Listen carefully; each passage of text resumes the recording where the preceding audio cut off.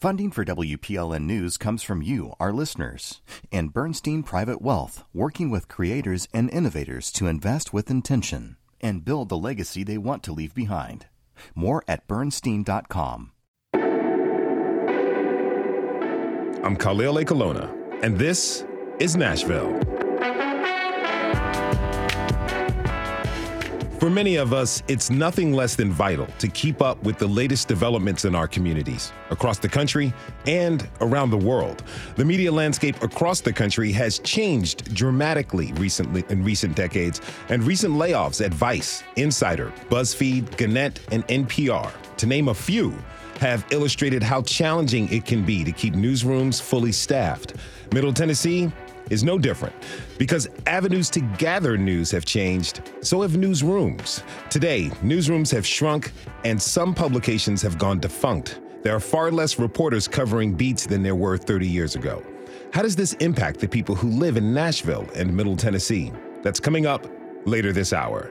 But first, it's time for At Us. Each week, we take time to read the comments so you don't have to. Yes, I'm encouraging you to literally at us on Twitter at This Is Nashville and on Instagram at ThisIsNashville_WPLN. Joining me now with a look back at the past week is our digital lead, Anna Gallegos-Cannon. Hey, Anna. Hey, Khalil. Okay, so let's get right to it. Near the end of Monday's episode about Middle Tennessee's Palestinian community, our guest, Essam Bahour, used the phrase Zionist money, which raised the eyebrows of some of our listeners. We received an email from the Jewish Federation of Nashville expressing their concern. Right. So senior producer Steve Haruch reached out to Deborah Olashansky, who is their community relations director. Here's what she had to say about the phrase. The phrase Zionist money, sadly, is a version of an anti-Semitic trope. Now, I'm not saying that the speaker intended it that way, but I do think it's important to recognize that terminology is a trope used to promote a certain sort of anti-Semitic sentiment that can be dangerous, especially in this moment when we're already in the Jewish community facing so many anti-Semitic attacks. Deborah also told Steve that while she's a fan of the show and wants everyone to be able to share their story, she wished we had been more clear that our panelists were giving their own personal perspectives on some complex political issues. Steve also followed up with Essam, who said, quote, "There is a clear distinction between Zionism and the Jewish faith. We see that as a very clear distinction. We see a lot of groups try to conflate the two and say Zionism is Judaism. That is factually an incorrect statement." Essam also said that to him, it is very clear that his statement referred specifically to Zionist organizations that lobby on behalf of the Israeli state. The relationship between Israel and Palestine and Judaism and Zionism is complicated, to say the least. The statements from Essam and Deborah speak to that fact, but it's important that we recognize that anti-Semitism is very real, dangerous, and is certainly not something we want to foster on our show. We also heard from our listener, Nick Lindemann, on Twitter, who took issue with the piece of audio we included in that episode from a local rally for Palestine a few weeks ago. One of the chants from that rally was, "From the river to the sea, Palestine will be free." So Nick wrote on Twitter that this chant is a call for, quote, "the destruction of Israel and the death of millions of Jews," end quote. So this is a common slogan in the demand for justice for Palestinians, often understood to be a call for a Palestinian state that extends from the Jordan River to the Mediterranean Sea, which is the territory that includes Israel. It is also a phrase that has been used by anti-Israel terrorist groups like Hamas. And so the use of this chant can make members of the Jewish community feel ostracized. But it is important to point out that organizers of this rally laid ground rules that at this rally would not welcome or tolerate any anti-Semitic or anti-Jewish sentiments. So again, it's complex. All right, Anna, what else have we heard from our listeners? So we had a show all about road rage, and we received a few comments on how the road rage death of our guest, Jason Sparks, his brother Chris, underscores that something needs to be done about guns. Tommy, who goes by Cup of Truth on Twitter, wrote saying, quote, "Great job on This Is Nashville, Jason. I don't understand how legislatures can fail to act on gun problems when presented with such tragic incidents as your brother's murder. Dr. Katrina Green also added us on Twitter saying, quote, Jason nailed it. We need to address the gun problem if we are going to end road rage murders in Tennessee. We are 5th in the nation for road rage incidents. The Wild West guns for all policy in Tennessee is killing us. Hashtag Doctors for Gun Safety. She also added, quote, the victim of road rage shouldn't be blamed. It's the person who decides that being cut off or honked at is a death sentence who is at fault. Hot-headed humans plus easy access to guns in stressful situations equals people hurt or killed, end quote. During that episode, Lynn on Twitter reminded us that, quote, road rage kills cyclists too. Yeah, and unfortunately, that is something that is all too true here in Nashville, as the number of cyclist deaths just continue to rise each year. So remember, share the road, y'all. Indeed. All right. So for yesterday's show, we reached out to our community to ask how they feel about the legislation to abolish community oversight boards in Tennessee. And 98% of our respondents said that they strongly oppose this move by our legislators. After the show, we continued to receive comments like this from listeners on Twitter. Calvin wrote, quote, absolutely keep it. It was voted in, and the only way it should ever be taken down is a vote by the people.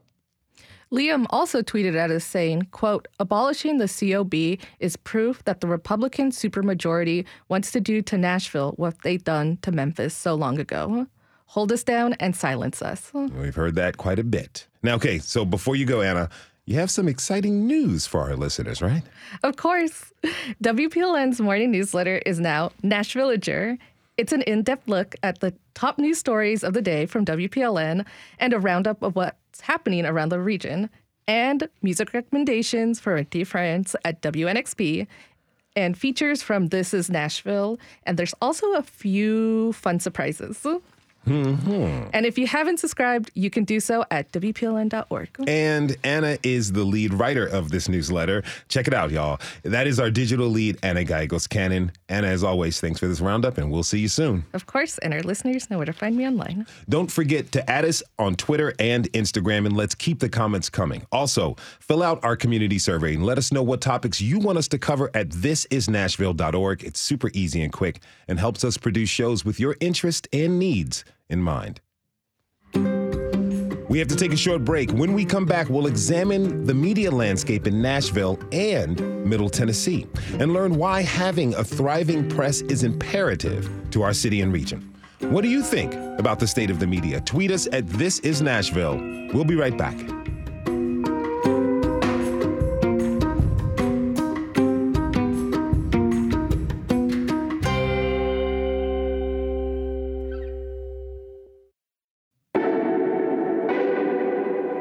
I'm Khalil Ekulona, and this is Nashville. When you want to be informed about what is happening where you live, where do you turn? Do you grab a print newspaper, if you can find one? Do you turn on the television? Maybe you turn on your radio. Or, pull up your podcasting app. Do you scroll through social media? Are you among the 26% of Americans who get their news from YouTube? The ways we consume the news have changed, and the press has had its share of struggles keeping up. 30 years ago, Nashville had 2 daily print newspapers and dozens of journalists camped out at the Capitol and in the courts. Since then, publications have come and gone, and many beats go on.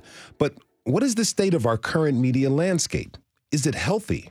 My next guests are here to help answer that question. I'd like to introduce Deborah Fisher, the Executive Director of the Tennessee Coalition for Open Government and Director and of the John Siegenthaler Chair of the First Amendment Studies at MTSU. Deborah, thanks for being with us today. Welcome to This Is Nashville. Thank you. I'm glad to be here. Glad to have you. So you're a veteran of local media. What would you say are the most significant ways the landscape has changed here in Nashville? Well, I think what's happened in Nashville is the same as what's happened across the country in terms of, there are fewer journalists in local media, but I would also say that there is a pretty robust local news operation in Nashville and the surrounding areas. There's a robust information system, and a lot of the local news organizations have changed. in terms of what they do. But Nashville actually is blessed with a lot of local news media and a lot of local journalists covering things. Is that different from what we're seeing across the country? No, I think that is similar to your large markets. I think in your smaller markets, it's been more difficult. Maybe newsrooms, say in a Jackson, Tennessee, that had 12 or 15 reporters, maybe down to 1 or 2. So I think those are the areas where you have seen a lot of loss. But in Nashville, it's a competitive news environment, and so you still have 4 TV stations. You still have traditional newspapers that also operate on the web. You have new organizations like the Tennessee Lookout, the Tennessee Star, that bring perspectives that are different or funded in different ways. So you have a lot out there. What is the impact of these smaller communities losing their local news organizations? Some of them have not lost them entirely, but they've been minimized. And I think that does have an effect on the volume of local news. And when you don't have an news organization that sort of follows the principles, which is, the pursuit of truth, instead of, say, the pursuit of an agenda or information to support an agenda, there can be a little bit more difficulty in getting information. Certainly, government puts out their own press releases, and you see more and more of that. But in some places, when there's a crime, you basically see the press release from the police department, and you may not have independent reporting on it. So I think in the local communities, preserving that independent reporting, not government, not partisan, but an independent news organization is important. And they're still there. I mean, they're all over the state, but some of them are smaller operations than they were. Now, back in February, we had Nashville Banner editor Steve Cavendish on the show to talk about the case of Paul Shane Garrett, who spent a decade in prison for a crime he didn't commit. I asked Steve how a story this important flew under the radar for so long. He said you need to have fundraising, a functioning press, to even be a valid question. Here's a little bit more of what he had to say. We don't cover the courts anymore. I mean, in the 90s, when the Tennessean and the Banner were going head to head, and you had, big daily newsrooms kind of going after each other, you had multiple people in each newsroom covering different facets of the court every day. You had people whose offices were in the courthouses, and so they didn't miss these sorts of things. Now you're lucky if somebody is even reading court dockets on a regular basis. We talk about things that help a democracy function, kind of the ability to have oversight over the courts, and the ability for people to understand what's happening in our court systems is a big part of it. Okay, so Deborah, we see the difference it might have made for an individual like Paul Shane Garrett to have better coverage of the courts. Talk to me about the difference that this makes for us collectively. Well, when we do have a lot of press in Nashville, but Steve was right. I mean, I lived through that period. I was at the Tennessean as a senior editor for news at the time when we had 3 court reporters, and then we had 2, and then we had 1.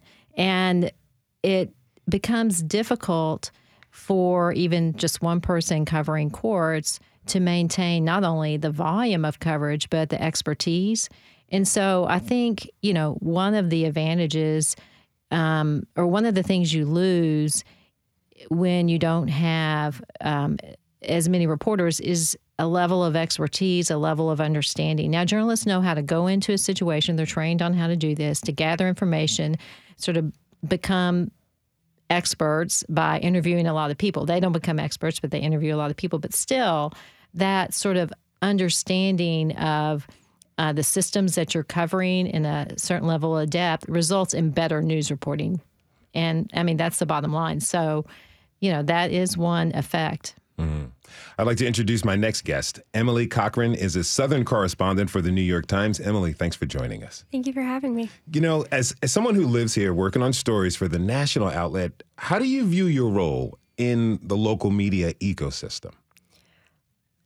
I think I supplement it in a way that Nashville is so lucky to have so many reporters still here who work so hard. I've already learned a lot from everyone here just in the first couple months that I've been here, I think my job is to write for a different audience. I'm very fortunate in that I work for an outlet that has national readers, that has global readers. So it's not necessarily writing every day, but waiting for the moment to explain to someone who has never been here, who may never have the chance to come here, a very real issue or something that's happening here that matters to the people here, and why it's something that they should know about and something that they should be thinking about when they think about their communities, the place they live in, and the place they want to learn about. How do you go about explaining what is happening here to the rest of the country? Like, what types of misconceptions are you working against?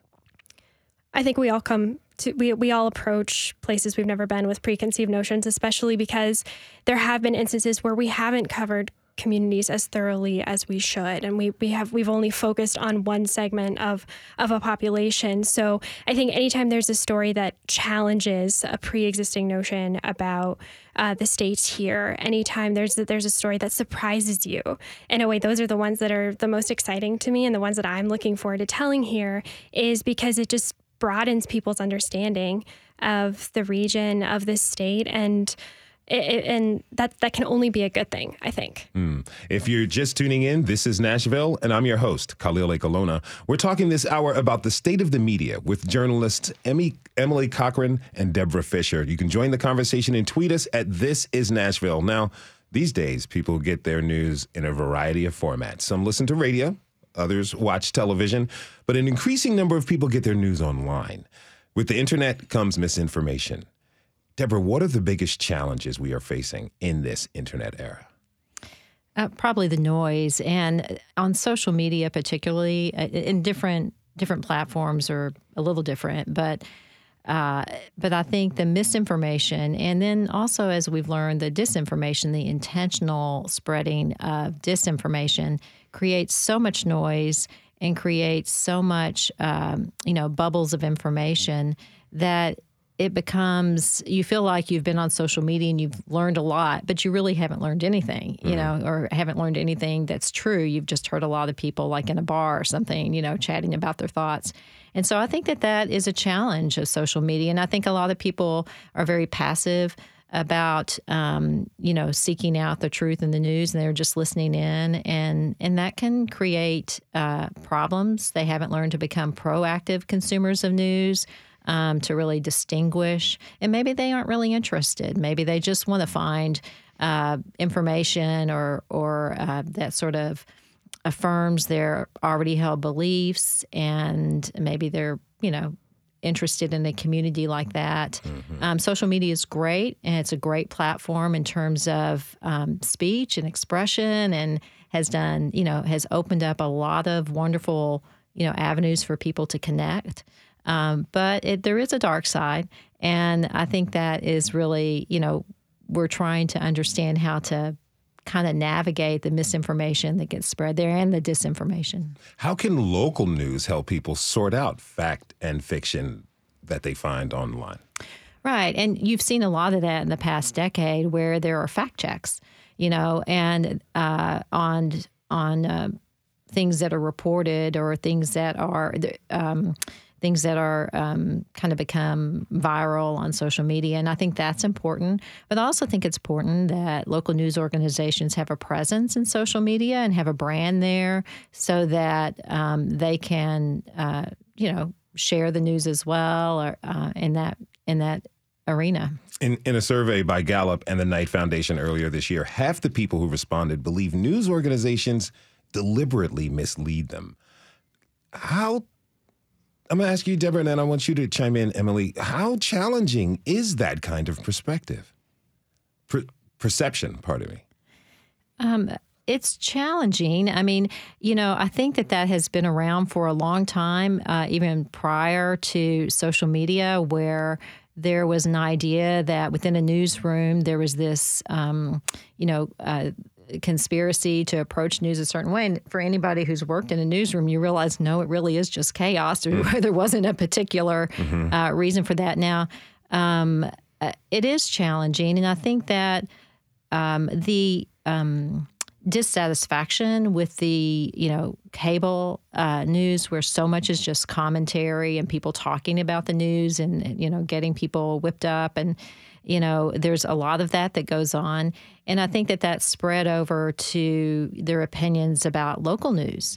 And in terms of local news, that's just not the case. Local news is very accountable because you're right here in the same town. You know who to call up and complain to. But it is. So I sometimes wonder if in those surveys, if they're referring to local news or national news, and maybe I think there is a distinction. Emily? I think it's sad in a way because in some instances, you can't necessarily blame people. There have been instances where the media hasn't gotten it right, where we have overlooked a community, where we've done harm to a community with our coverage, and you have to make up for that. And I think that's why it's so important to have more people in this industry, to have people who come from different backgrounds, who bring their lived perspectives into a newsroom and into their coverage to make sure that we aren't just telling the same kind of story again. We're finding different people. We're finding those communities that haven't had representation. I think for me, it's very easy to become, people are frustrated with coverage that my outlet has done or that national media has done. And I sort of, it's not against me personally. It's just against something they've conjured in their mind. They probably maybe have never even met a reporter before, let alone someone who works for an outlet like mine. So I think for me, I would like to think that I've always taken care when I've spoken to people, when I'm introducing to myself, but I think more than ever, I try to spend more time explaining how my job works, explaining my process, explaining how I'm thinking of the story, how the story process is going to work for me internally. There'll be a certain number of editors, there's fact checking, I may come back to you with more questions, and just trying to peel back the curtain of this is how I do this job. This is the process. How have people responded when you lay it out like that? I think generally it's been good. There are always going to be people who aren't comfortable talking to a reporter. And I think especially in the age of social media, talking to a reporter, having something that goes online, that goes viral, there's a different connotation now. There's a different risk of putting yourself out there. So respecting the people who are just never going to be comfortable. But I think people appreciate having a human in front of them who is themselves, who is, not coming in with an agenda, but just saying this is how it's going to go. And if you have boundaries, if you're not comfortable having this part in the paper, let's talk about it and I will respect your boundaries. I think those conversations help build that trust. And sometimes leaders foment the discontent that people have with the media. For instance, former President Trump has come after several national outlets, including yours. Emily, what has it been like to work for an organization that has been explicitly attacked? I think you take even more pride in your work and even more pride in the importance of what we do. And I think it's even more important for us to get it right. I think it can be scary. I think you're thinking about, when you go to a political rally, maybe you're thinking about personal security in a way you didn't. And this extends beyond this country, right? There's a Wall Street Journal who's in prison for doing his job in Russia, and that's not okay. And we should be concerned about that abroad, and we should be concerned about people being able to do that same job here as well. But I think it just makes the job even more important, and you take it even more seriously, and it's even more of a privilege when people do decide to trust you and they do decide to look past their, whatever preconceived notion they had and give you a chance and share their story. You were at the Capitol on January 6th, right? I was in the House chamber. What was that experience like for you? It was scary. The working in the Capitol as a congressional reporter, it becomes like a second home because you spend so much time there. And to have that safety be shattered for not just the press corps who were in the chamber, but everyone who worked there, the lawmakers, the staff, the police, the custodians, was hard because you lose a sense of safety and security. And there were reporters that day who were targeted because people realized who they worked for, and they were targeting not them but their outlets. And I think it was a sobering moment for everyone. The Capitol is not the same after that. And it is even more challenging when there are people who downplay that experience and downplay the fear that day. Now, Deborah, how can local media outlets gain the trust of people who don't follow them or people who, like we're talking about now, may have a deep distrust of them? Well, I think local news organizations have to focus on the pursuit of truth. And they also have to, a good news organization is going to examine itself from time to time about when their biases or when are playing into maybe a choice of a story or how they present a story.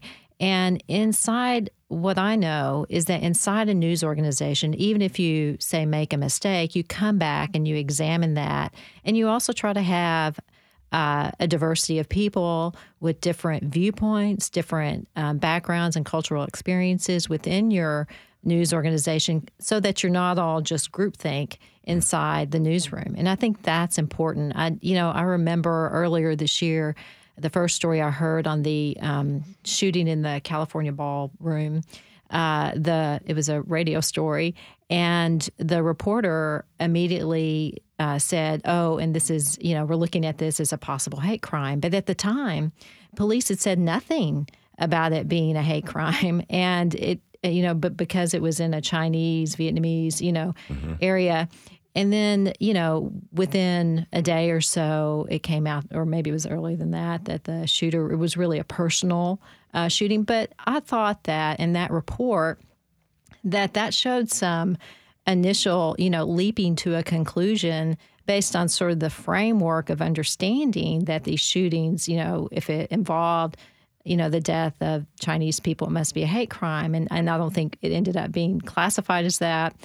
But in that situation, I feel certain that the news organization went back and looked at how they approached that. So, you've got to self-correct. News organizations make mistakes, and the good ones, the ones to trust, and the ones over time are the ones that will tell you we made a mistake, and we're, this is what the mistake was. Now, we talked about this a little bit earlier about diversity and of media organizations and how that can kind of build a spectrum for many different perspectives. What have been some of the barriers to having a more diverse media corps? Emily?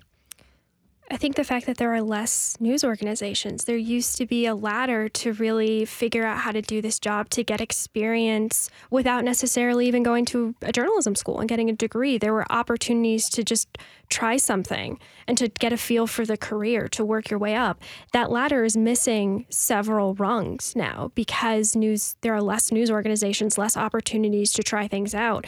It shouldn't be that you need to have an Ivy League degree to work in an outlet. It shouldn't be that you need to go to journalism school to work in an outlet. It should be something that everyone has a chance to try to get a feel for, just like any other career. But there can be a financial barrier because it's expensive maybe to live in some of these bigger cities where there is a robust media scene. It's expensive to live in New York. It's expensive to live in DC. It's expensive to live in Nashville. It is expensive to live in Nashville. And so, if you don't have the financial backing to take a leap at an unpaid internship, you're leaving people out. There's a huge financial barrier. And then of course you have instances where, who are you taking a chance on?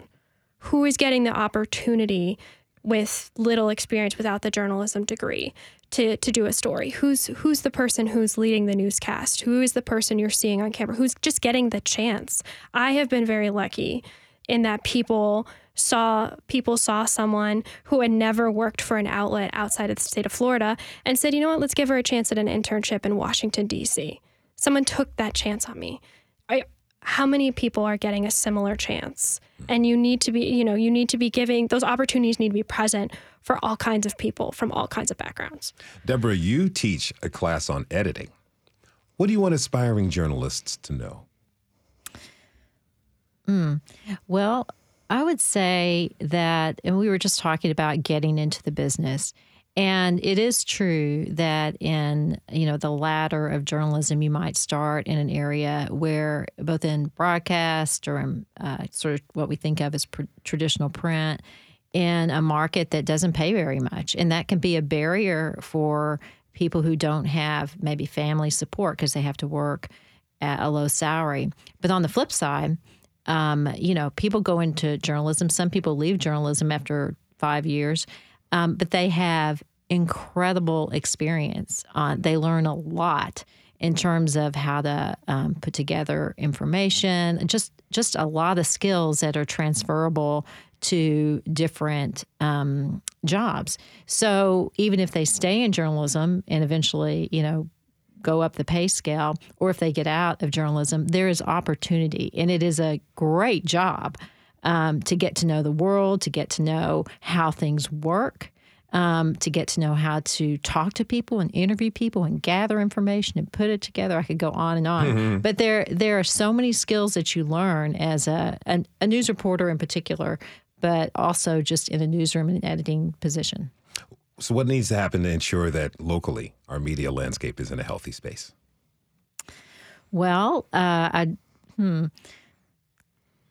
don't know that they're in an unhealthy space, but healthier. Healthier. Okay. I think hopefully what I would like to see is us move beyond. I feel like people are getting tired of social media and they're starting to get smarter about it, and they don't want to feel bad after they've been in social media spaces.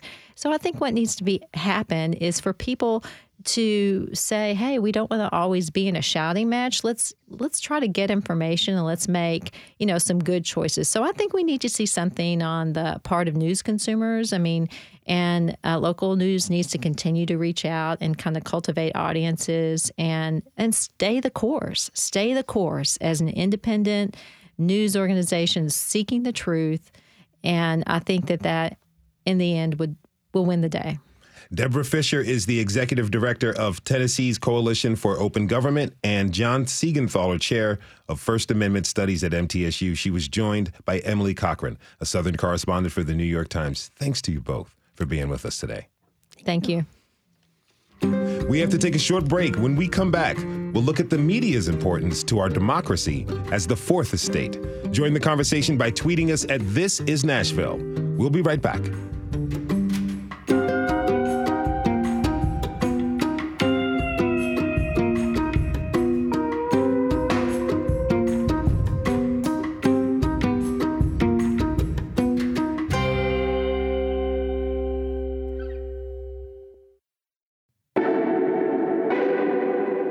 I'm Khalil A. Colonna, and this is Nashville. Today, we're talking about the state of the media here in Middle Tennessee. Earlier in the hour, we discussed the importance of local media. As reporters have shown, local media is the most trusted form of media. The media and the press is known as the fourth estate or fourth pillar of democracy. The press generally takes the objective view on political issues and holds lawmakers to account for their actions. How has the press contributed to the current state of political polarization? And how can we adapt so that people are able to gain access to the news? For that, I'd like to introduce my next guests. Levi Ismail is an investigative reporter for News Channel 5, and Summer Ali is the founder and CEO of Millions of Conversations and with the Vanderbilt Project of Unity and American Democracy. Levi, Summer, thanks for being with us. Great to see you. Welcome to This Is Nashville.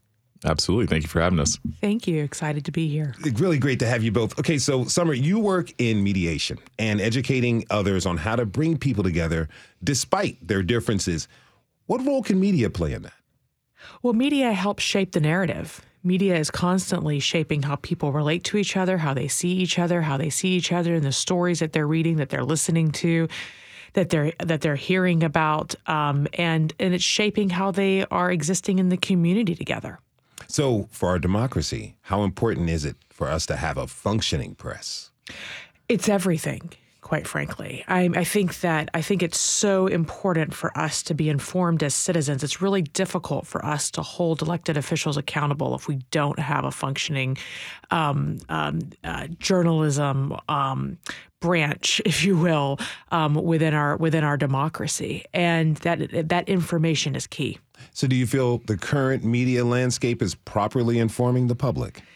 I think it depends on which part of the media landscape.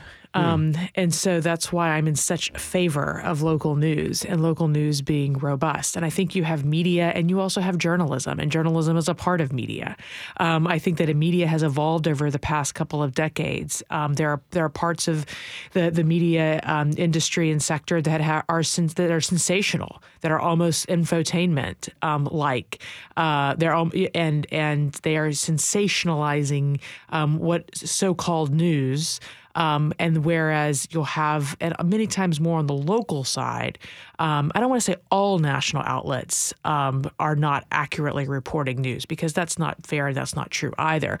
But I think for the most part, you have a lot of local media outlets that are committed to accurate reporting and journalism. Levi, as a local journalist, what have you learned about the impact of reporting for the community?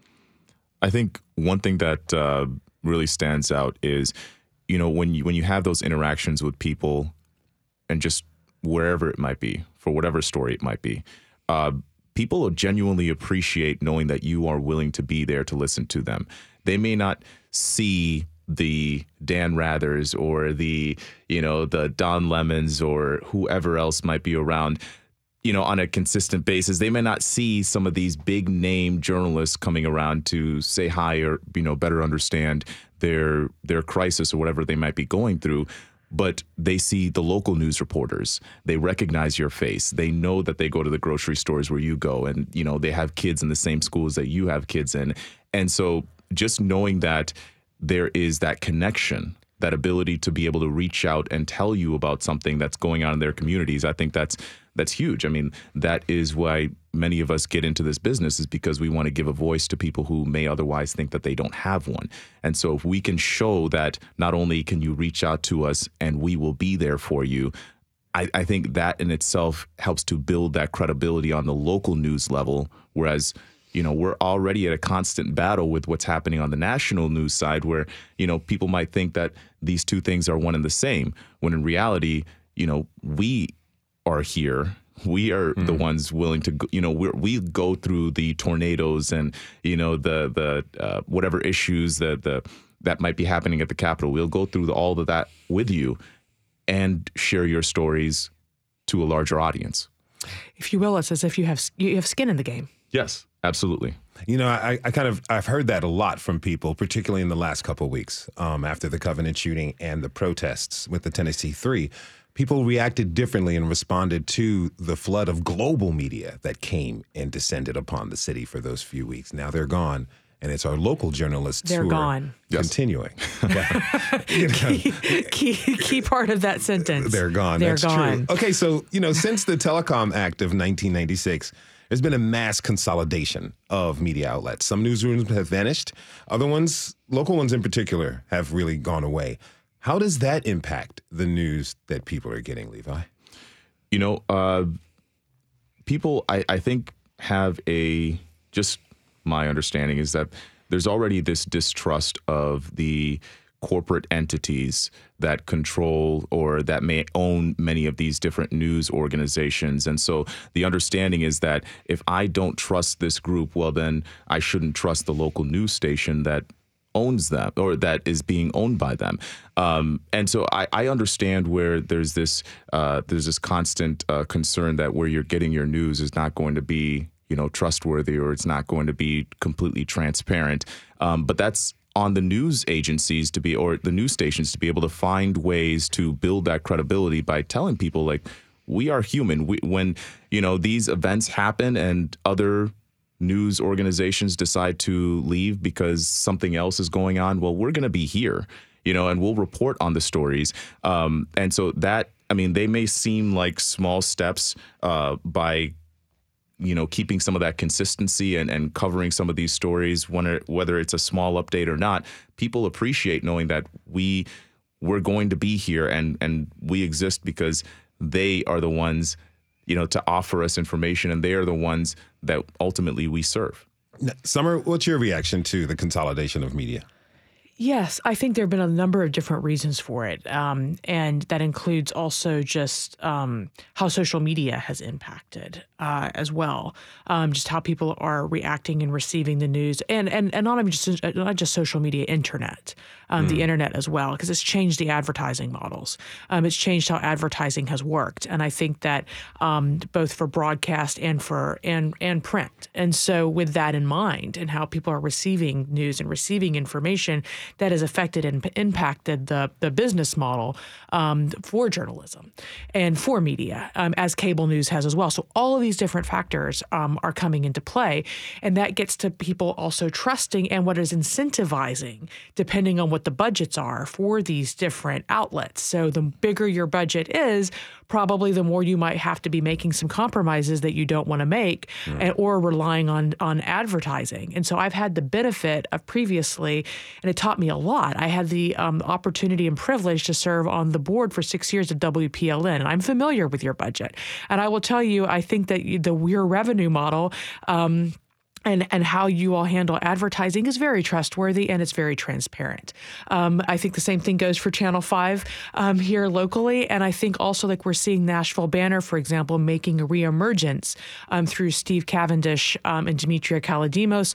I'm on their advisory board, and I'm familiar with their funding model too. And it's trustworthy and it's transparent.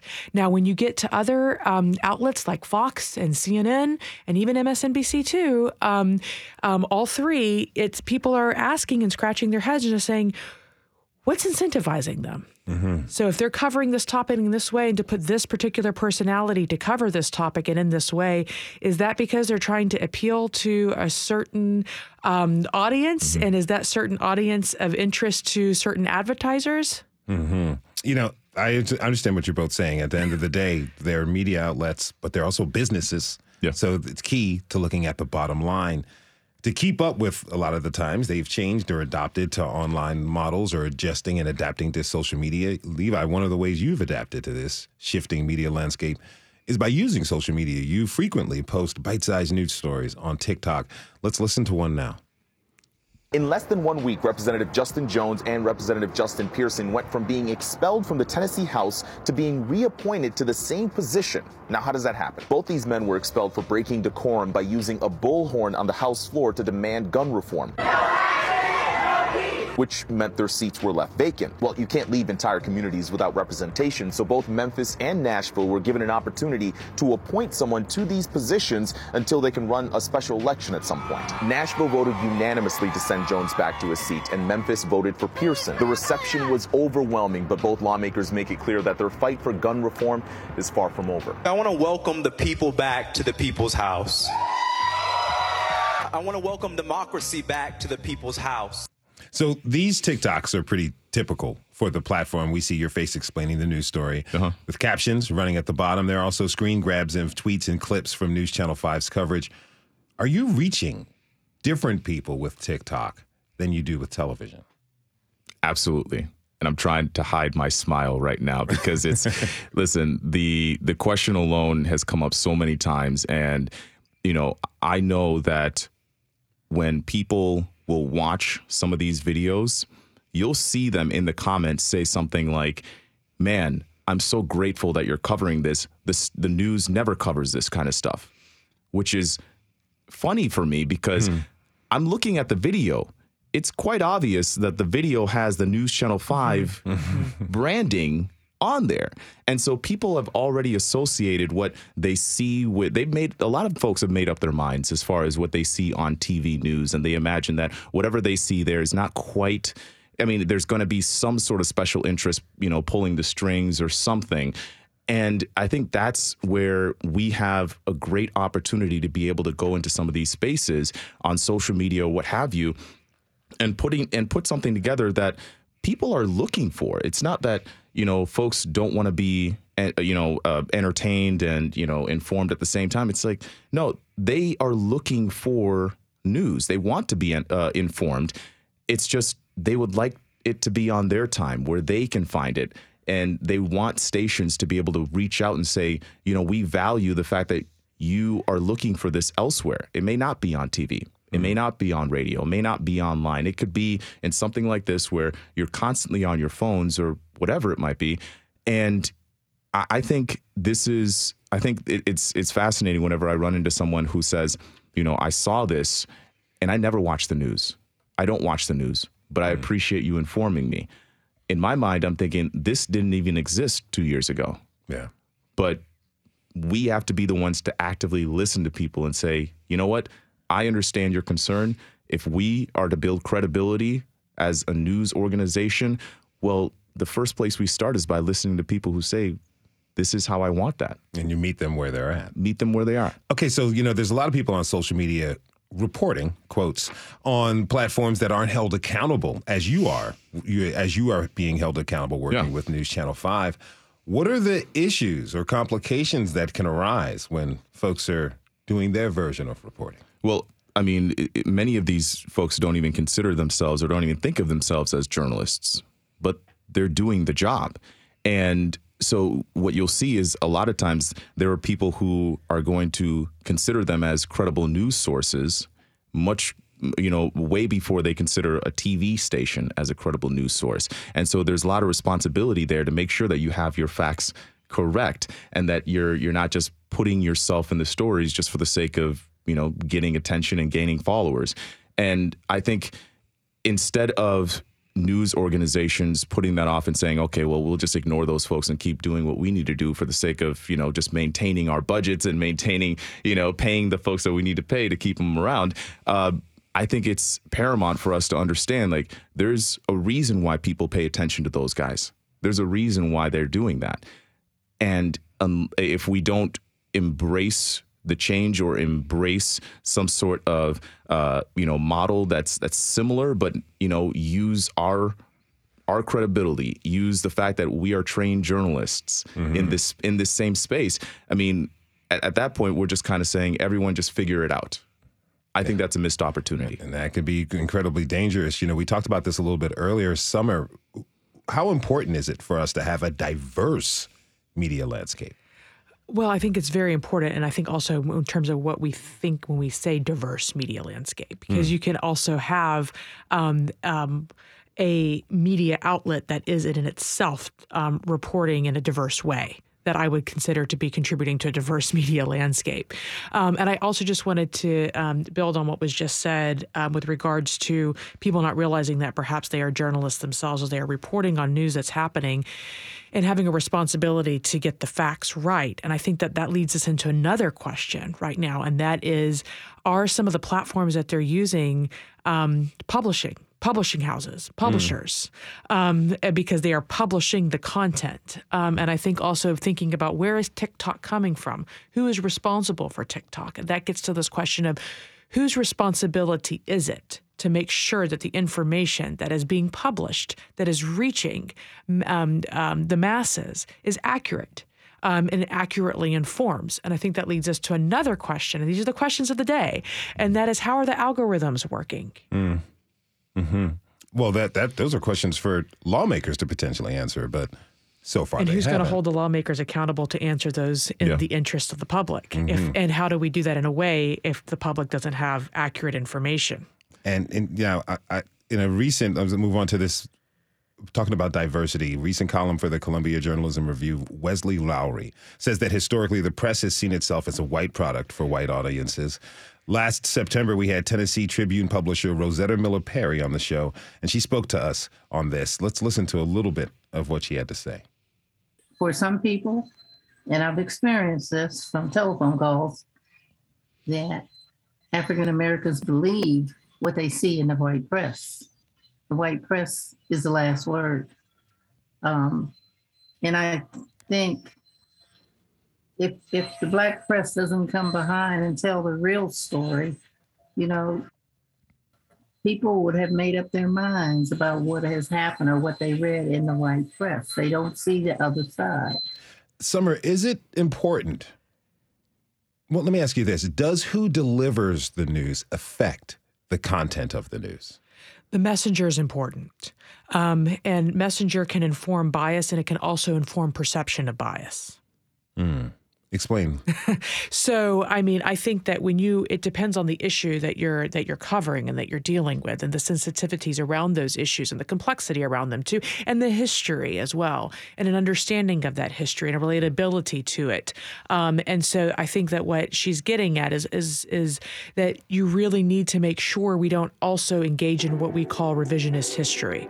And so, how do you have the facts and you have truth? Truth is your relationship with the facts and how you experience it. So in order to make sure that you have the facts all reported in a way that it can be received by the audience, you have to have diversity. You have to have diverse voices. You have to have a diverse way of reporting so that people can be informed by the facts and experience the truth in an authentic way. I want to thank you both. We could do this for another hour, I bet. Summer Ali is the founder and CEO of Millions of Conversations and is with the Vanderbilt Project of Unity and American Democracy. She was joined by Levi Ismail, who is an investigative reporter for News Channel 5. Again, thanks to you both for being with us today. Always a pleasure. Thank you. And thanks to you for tuning in this hour. This is Nashville is a production of WPLN News and Nashville Public Radio. Today's episode was produced by Magnolia McKay. Our senior producer is Steve Harouche. Our digital lead is Anna Gallegos-Cannon. Michaela Elias is our technical director. Our executive producer is Andrea Tudhope. The masterminds behind our theme music are LaRange and Namir Blade. Special thanks to Miss Rosetta Miller-Perry. Listen back at thisisnashville.org or wherever you get your podcasts. And the conversation doesn't end here. Tweet us at This Is Nashville. Find us on Instagram and tell us what you want from our show by filling out our quick survey online. This is Nashville. I'm Khalil Lake Alona. We'll see you tomorrow, everybody, and be good to each other.